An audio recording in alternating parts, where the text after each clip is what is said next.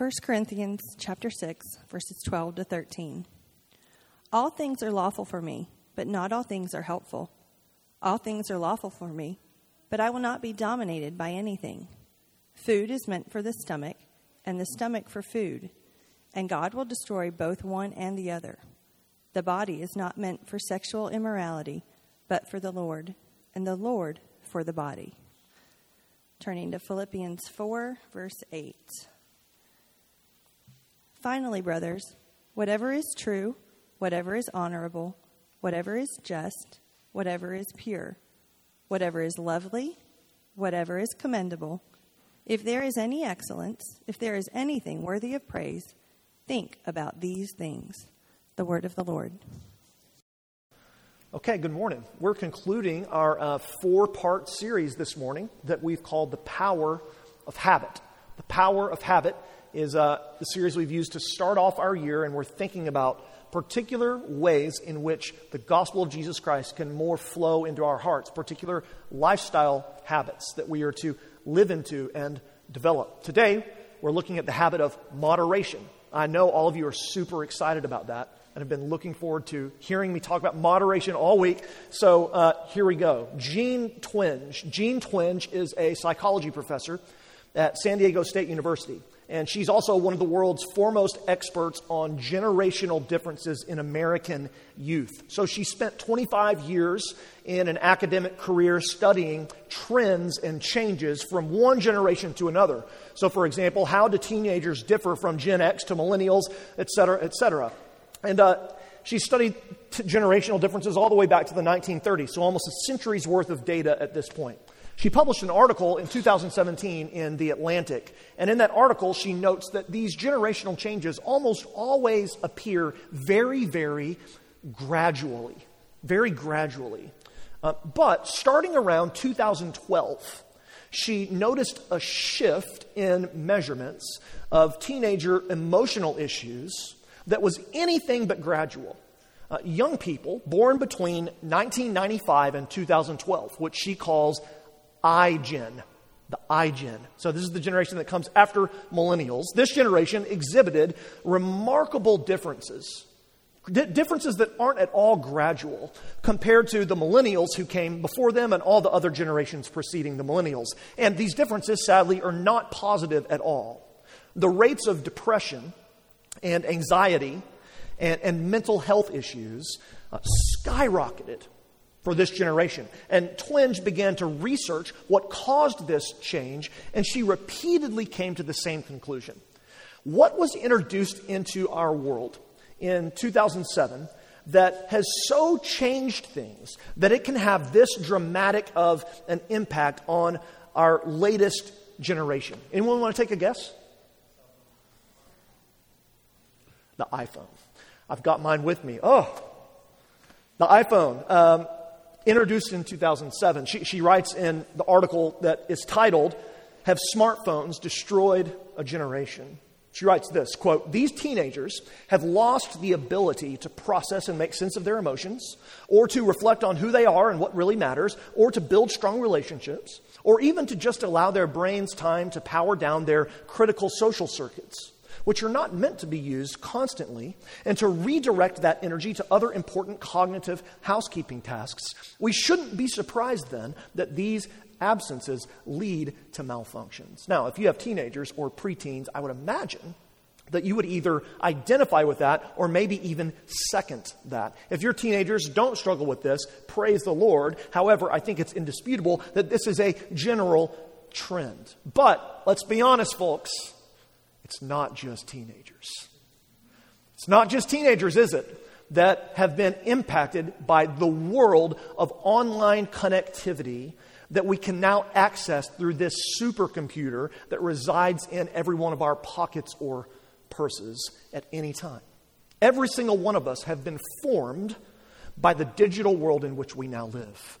Perhaps malformed by the digital world in which we now live. We've been formed by our use of screens and by our use of media.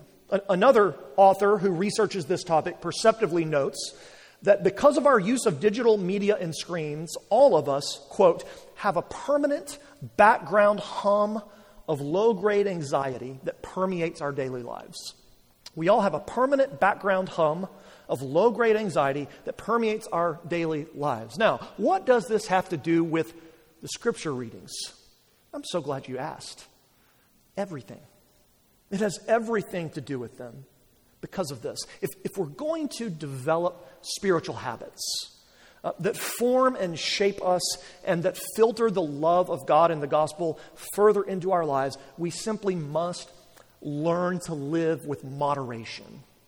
What is moderation? Moderation is to live within restraints, to live within limits for our own good.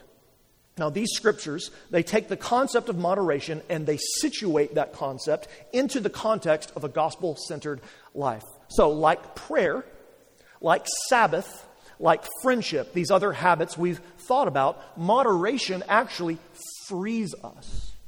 It frees us to live a fuller and a holier and a happier life. Now, typically, we think of moderation as something that constrains us, and it does indeed constrain us, but that constraint is where real freedom is found. When we think about moderation, we usually think about things like food and drink or sexuality, and those are, of course, appropriate topics to consider, but I want to argue this morning, and I want you to hear this, if you don't hear anything else, hear this, that there's no area in our modern lives where moderation is more important for our spiritual maturity than in our relationships with digital media and devices. We simply must develop habits and rhythms that prevent the digital world from controlling us, from enslaving us even. So that's our final habit. How to live in the digital world with moderation. So I want to do three things. First, let's ground this idea in the Scripture and teach from 1 Corinthians 6, Philippians 4. Second, we're going to apply these problems, these issues to our immoderate digital lives. And then third, some practical advice on how to live moderately in the area of the digital world. So the freedom of moderation, digital moderation, the practice of moderation. Okay? First, the freedom of moderation. If you have your Bible, go to that 1 Corinthians 6 passage. Moderation, as I said, is a habit, and yes, it is a habit, that brings real freedom. That's what the Apostle Paul is addressing in this first letter to the Corinthians. Just a little bit of background here. The Corinthian church that Paul had planted was struggling. If you're ever feeling bad about your own Christian experience or about the Christian experience of your church, just read 1 Corinthians. It will encourage you by way of comparison. They were a mess. They were a problem. They had all kinds of issues. And that's what Paul's dealing with here in chapter 6. And if you look at those verses that were read, your translations probably have that all things are lawful for me, which he mentions twice in verse 12. Those are likely in quotation marks. The reason those were in quotation marks is because those were sort of maxims that the Corinthian Christians were living by, and Paul is quoting their maxim and then responding to it in his letter. So when they say, all things are lawful for me, in verse 12, and then in verse 13, food is meant for the stomach and the stomach for food, those are in quotes because that's what the Corinthians are believing and that's what Paul's interacting with. And here's what the Corinthians are thinking. And here's how they're living. If I have a desire for something, I should gratify it. If I have a desire for something, I should gratify it. If I want a cheeseburger, I can get a cheeseburger and then eat said cheeseburger. If I want ice cream, I'm going to get ice cream. If I want to check Instagram, I'm going to check Instagram. All these things are allowable, the Christians in Corinth said, because we are now free in Christ. We're free of the constraints of the law. We have liberty in the gospel. Now, listen, there's a lot of things in the Bible that are culturally foreign to 21st century Americans like us. This is not one of them. This makes a lot of sense, I think, with our culture. This is an incredibly common thought in the Western world as well. We particularly think that a few basic human actions, eating and drinking, sexuality, entertainment, fall under this rubric. In fact, the basic worldview of the Western world says that, we're basically animals who have certain physical appetites and that there's nothing wrong with satisfying those appetites as long as we don't hurt someone else. So if I want sex and it's consensual, go for it. If I want to drink and I don't hurt anyone else, go for it. If I want to be entertained and I can afford it, I'm free to do it. Okay? So what does the Apostle Paul, what does God, speaking through Paul, say in response to this line of thought? Look in verse 12. All things are lawful, the Corinthians say. Paul's response, but not all things are helpful. All things are lawful, the Corinthians say. Paul says, I will not be enslaved by anything.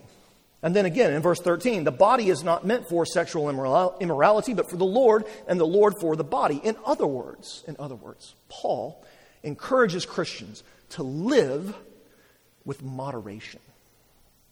Christian freedom is not a license to a limitless life. It's not a license to a limitless life.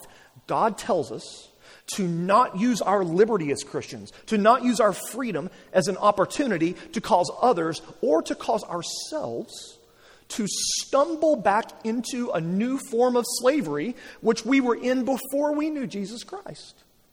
Now, notice that Paul doesn't tell us to pursue moderation primarily because it's going to be good for our health physically, although certainly it is good for your health physically, as I know our doctor friends would agree, to pursue these sorts of things with moderation. That's not Paul's main concern here, nor is he saying you should live with moderation because it's stoic and we can just sort of be above it all. That's not his reasoning.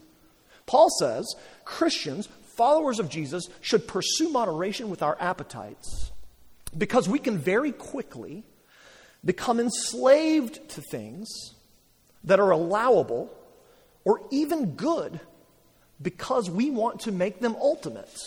All these things are good: food, drink, sexuality, entertainment. But the truth is, human beings, Christians included, are extremely prone to excess.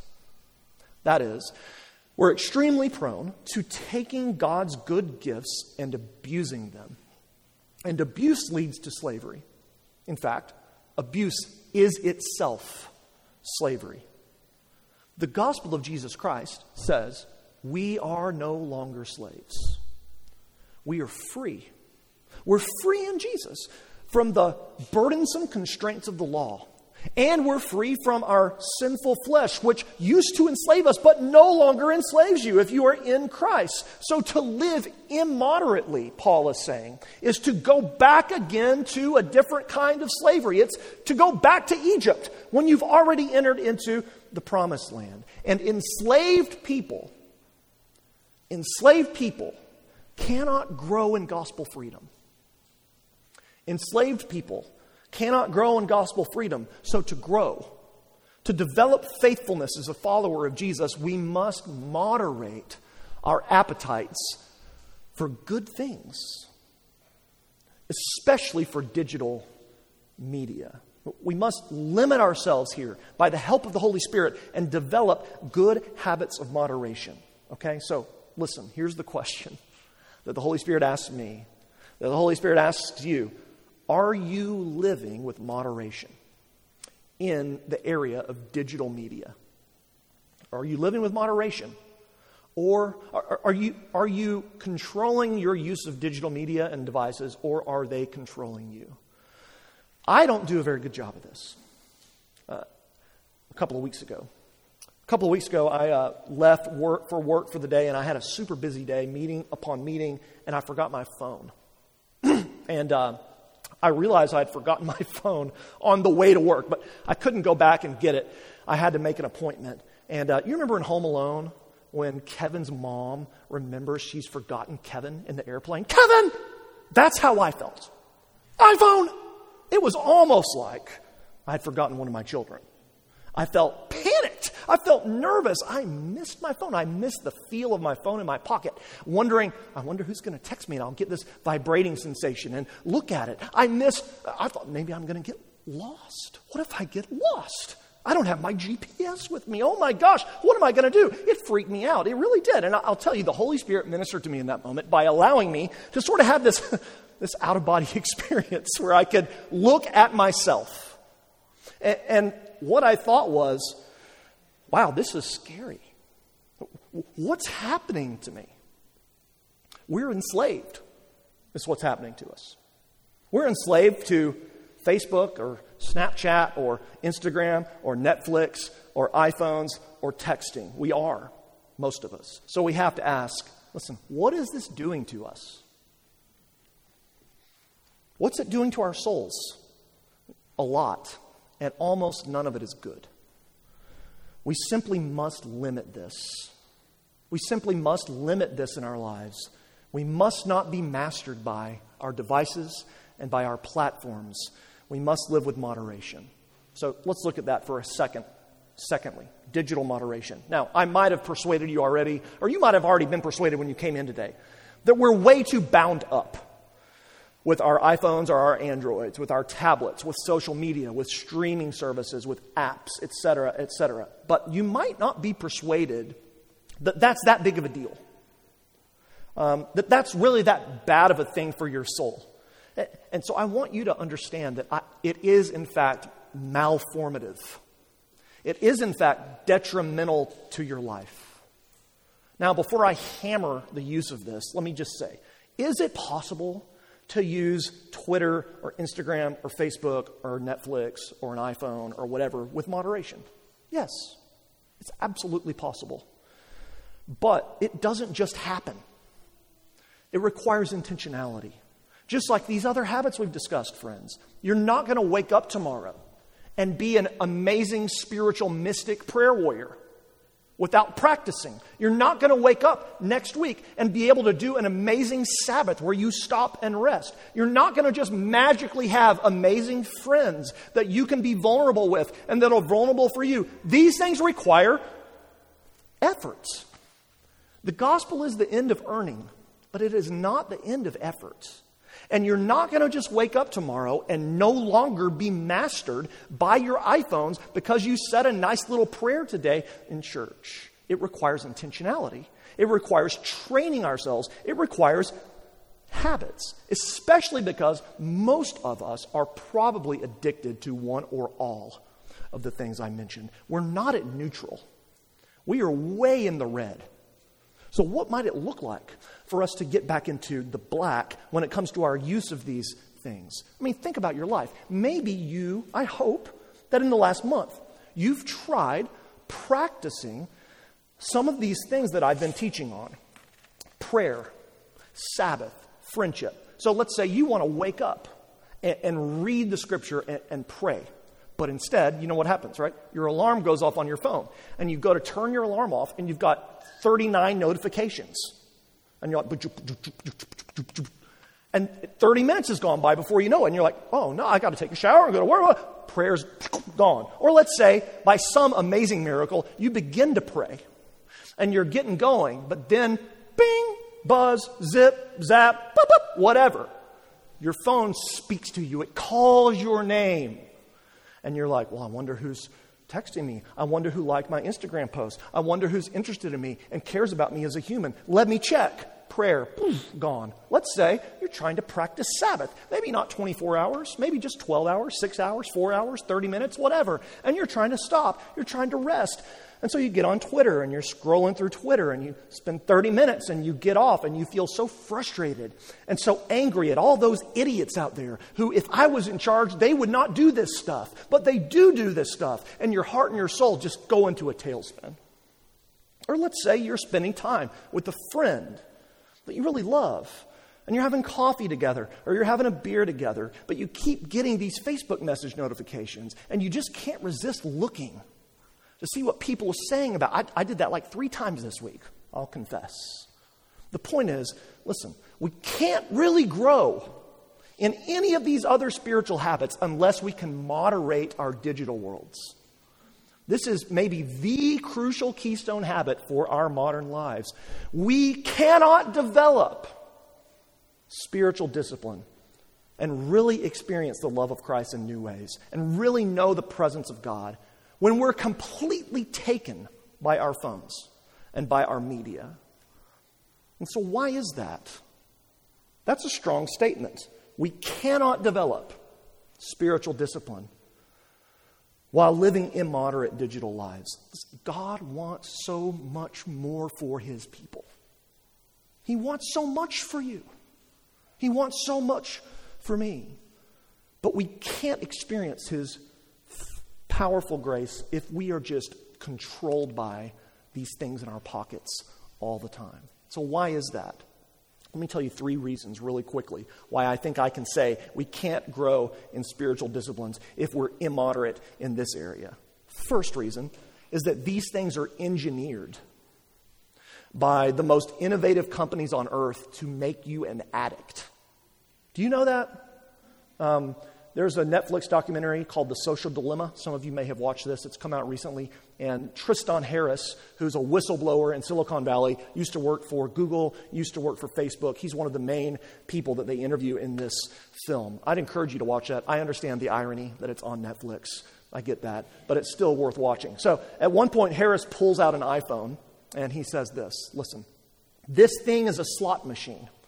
Every time I check my phone, I'm playing the slot machine to see what did I get. There's a whole playbook of techniques that get used by technology companies to get you using the product for as long as possible. They are programming people. There's always this narrative that technology is neutral and it's up to us to choose how we use it. This is just not true. Pause. This guy's not a Christian, by the way, but he is an insider. He was the guy that developed this stuff. He says this stuff is not true. It's not neutral. They want you to use it in particular ways and for long periods of time because it turns out that's how they make their money. Why is it so important for us to moderate our digital lives? It's because you are in a war that you've all opted into when you sign up for social media or when you get an iPhone, and it's a war for attention. And your opponent is Apple. Your opponent is Google. Your opponent is Facebook. You're going to lose. You're going to lose. It's like going into a nuclear war with a pea shooter. It's a lopsided arms race. These things are not at all unlike drugs, especially in the dopamine hits your brain gets from, say, seeing a new Instagram like. So one reason why it's so important for us as followers of Jesus to think about this stuff is because this is not neutral territory. This is territory where our attention is a hot commodity that's being fought over by the biggest and most wealthy and innovative companies on planet Earth. Second reason why this is an important topic is this. Digital media and devices do more harm than good in conforming our minds into the image of Jesus. Look at what Paul writes in Philippians 4:8. Marianne read it a moment ago. Listen to it again. Whatever is true, whatever is honorable, whatever is just, whatever is pure, whatever is lovely, whatever is commendable, if there's any excellence, if there's anything worthy of praise, think about, use your mind regarding these things. Now, let me ask you. You've heard that verse, inspired by the Holy Spirit. It's God's word for you. Does your use of social media help you obey Philippians 4:8? Does your use of social media help you obey Philippians 4:8? There are good things that come from, say, social media. Sure, Facebook, as an example, might lead you to a really good article on wherever, the Gospel Coalition, that you would have never otherwise found, that helps your spiritual growth. Sure, Facebook, for example, might connect you to a friend that you've not talked to in years, and you're able to reconnect and develop that relationship. That's true. That's true. But I do want to say that the cost for these intermittent goods is way too high. Much more often, if you're like me, we leave these platforms and we feel worse than when we got on. Much more often, what's going on in our minds, Philippians 4:8, is not pure, just, honorable, true. It's envy, anger, confusion, mistrust, animosity. Some of you might not have that experience, and if you don't, that's a wonderful thing. That was my experience almost universally. And if you don't believe me, just follow a random evangelical megachurch pastor on Twitter or Facebook and read the comments. You think I'm wrong? Go read that. That is spiritual sewage. It's like the worst of the internet. These are not real relationships, and they are not real people. They are bytes. They're zeros and ones, and they are malformative. They do not help us think about what Paul calls us to in Philippians 4:8. Some of it might be good, but the cost you're paying, I think, is way too high. Again, some of you might not have that experience. You might be able to use social media in a way that doesn't cause your mind to just go right turn off of the road, careening into a ravine. That's what my mind does. Some of your minds might not do that. That's great. But there's another reason I think we need to consider our use of these things. Third, digital media and devices, they take up precious time and energy that we could much more fruitfully devote to other things. Adam Alter is a professor at NYU, and he's written a book called Irresistible. Good book. And in this book, he details his research into people's smartphone uses. And hold on. He downloaded an app. This app is called Moment onto his phone. And Moment is an app that tracks how often and how long you look at your screen each day. And you're like, ugh, I don't want that app. Too guilt-inducing. So he estimates before he opens this app that he probably checks his phone 10 times a day. And think about this. This guy's self-selecting to do this. So he's probably on the low end of iPhone usage. He devotes his life to people researching why people use their phone too much. So he thinks 10 times a day. He uses the app for 3 weeks, and he finds on average, he looks at his phone 40 times a day and stares at the screen for 3 hours. 3 hours a day. So he's baffled by this, and so he contacts the developer of this app, who gives him all kinds of data that they've compiled as more and more users have used Moment. Now think about it. The kind of people that use Moment are the people that are going to be in the low end of the spectrum because they're already concerned enough to download the app. But the average user of Moment spends 5 hours a day, 5 hours looking at their screen. Now, think about this with me, okay? If you just cut that in half, what could you do with that emotional, mental, spiritual time and space? You could sleep. Unless you have a little baby, probably not. You could read. You could pray. You could take a walk. You could talk to a human being. You could be alone. The point is, our choices to use this much digital media and devices prohibit us from making other choices. That's like an economic truth, right? That would necessarily be more beneficial for living a full life. Human beings are not wired to be constantly wired. We're not wired to be constantly wired.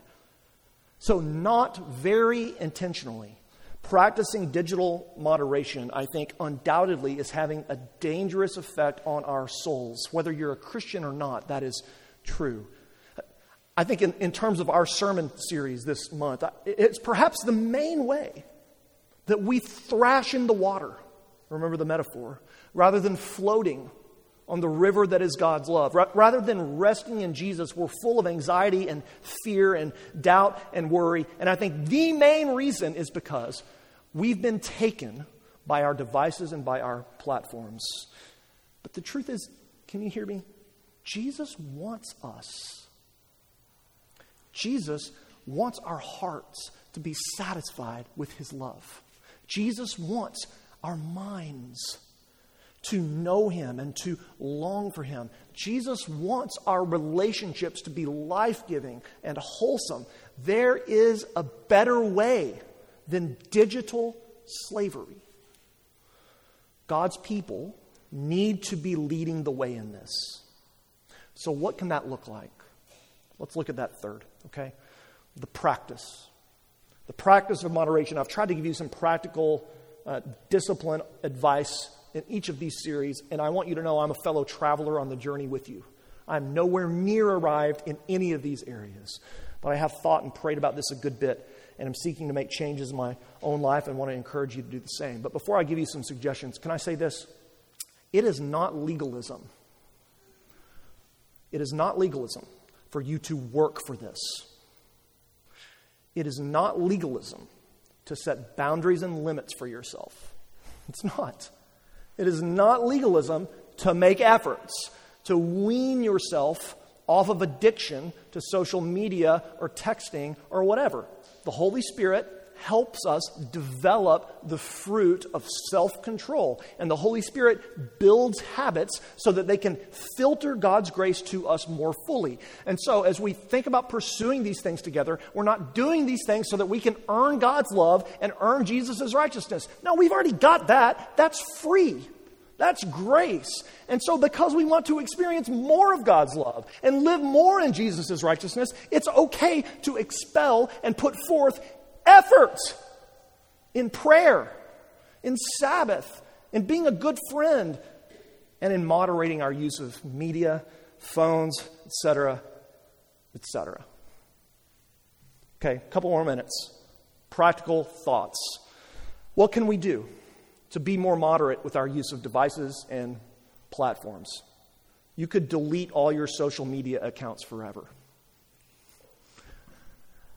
I'm not kidding. You could delete all of them. You can't, I don't mean just like pause it. I mean like literally delete it all right now forever. I think that would be a good thing. I'm convinced personally that these are more often than not, a force of evil in the world for many reasons. I can recommend books, etc. But if you feel like you have to be on these platforms for your job, or you're just not ready to go that far, or whatever, okay. Although I do want to encourage you to will you pray for that? Pray about that. Think about that. But if you don't want to do that, delete the apps from your phone. So that only time you can access these platforms is through use of a desktop, or you have to go to your web browser. And also, you're not going to get notifications constantly. But I would encourage you, if you want to live with digital moderation, get rid of those things, especially Facebook and especially Twitter. Instagram's not as bad, in my opinion, because of the nature of the platform. You guys know what I'm talking about here. You don't get off and feel like your mind is now sewage nearly as much when you've been on Instagram. So you could consider that. A second thing to consider is get a dumb phone. I don't have a dumb phone. I mean, I've got a smartphone right here, although I am thinking about it. And if you aren't willing to do that, a less radical path is to turn off every notification on your phone except what's essential. Turn off everything on your phone except phone calls and text messaging, for example. Or eliminate web browsing apps. Or set a time limit on your apps. And then, here's the key, give someone else the password. If you have a time limit, but you're the one that sets it, why do you have a time limit? You can just pop, time limit gone. Give your spouse the password, or give one of your children the password, or give your mom or your dad the password. Another suggestion, curate your use of media to 6 hours a week, or another number that you find to be reasonable. Now, I love stories. I love watching movies and TV shows when I don't fall asleep in the middle of them, which happens more and more often as I get older. You guys know this. I quote and talk about movies and films and books almost every week in every sermon.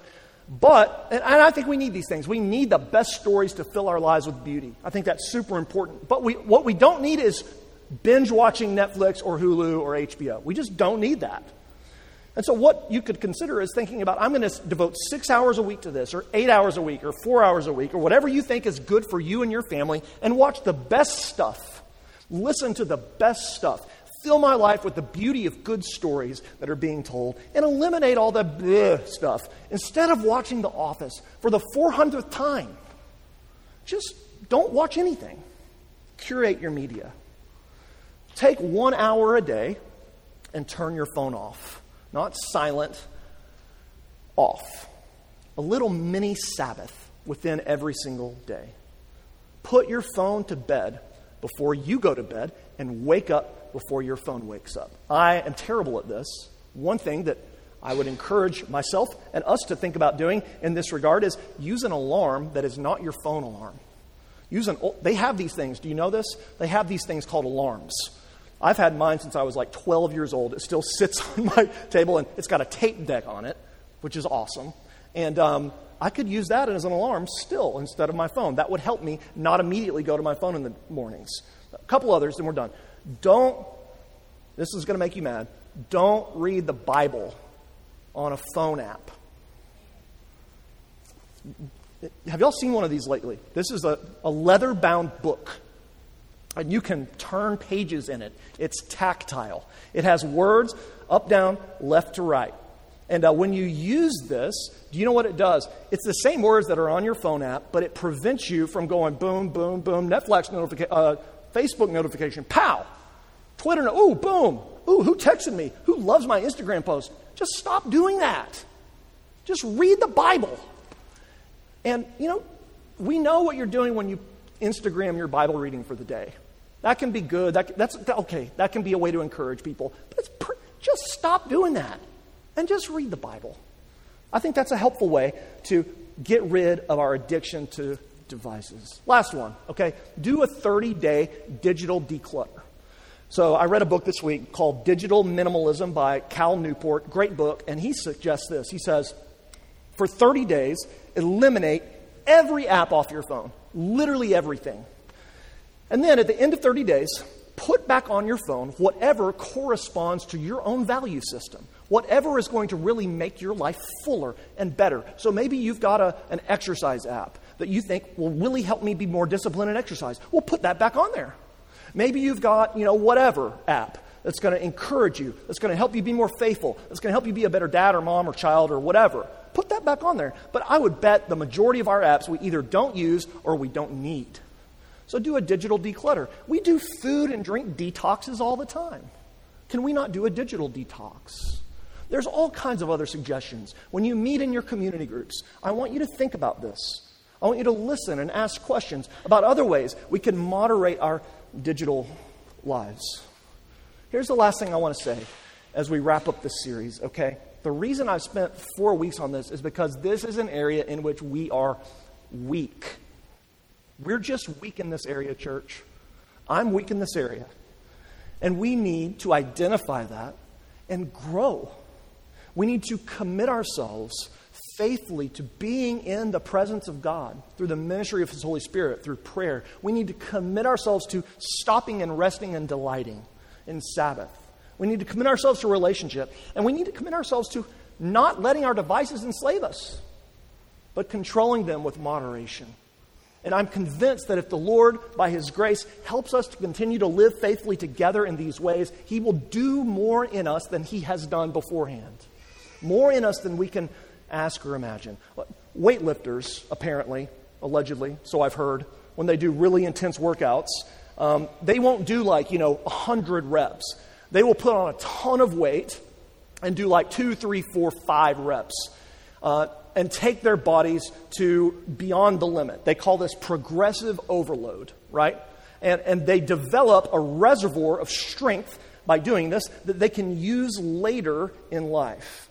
To do that requires more than just a few nudges, more than just a few hacks. To do that requires discipline. The grace of discipline, the grace of habit is there for us in Christ. That is what we should go after together. We're ending this series today. We're starting Daniel next week. But we're not ending this idea. I want us to push forward together this year and believe that the Spirit will use powerfully our commitment to the power of habits. Let's commit to this for the year. Let's engage in some progressive overload spiritually so that we can build up a reservoir of strength in our hearts that will be there for us when we need it most. Let's pray.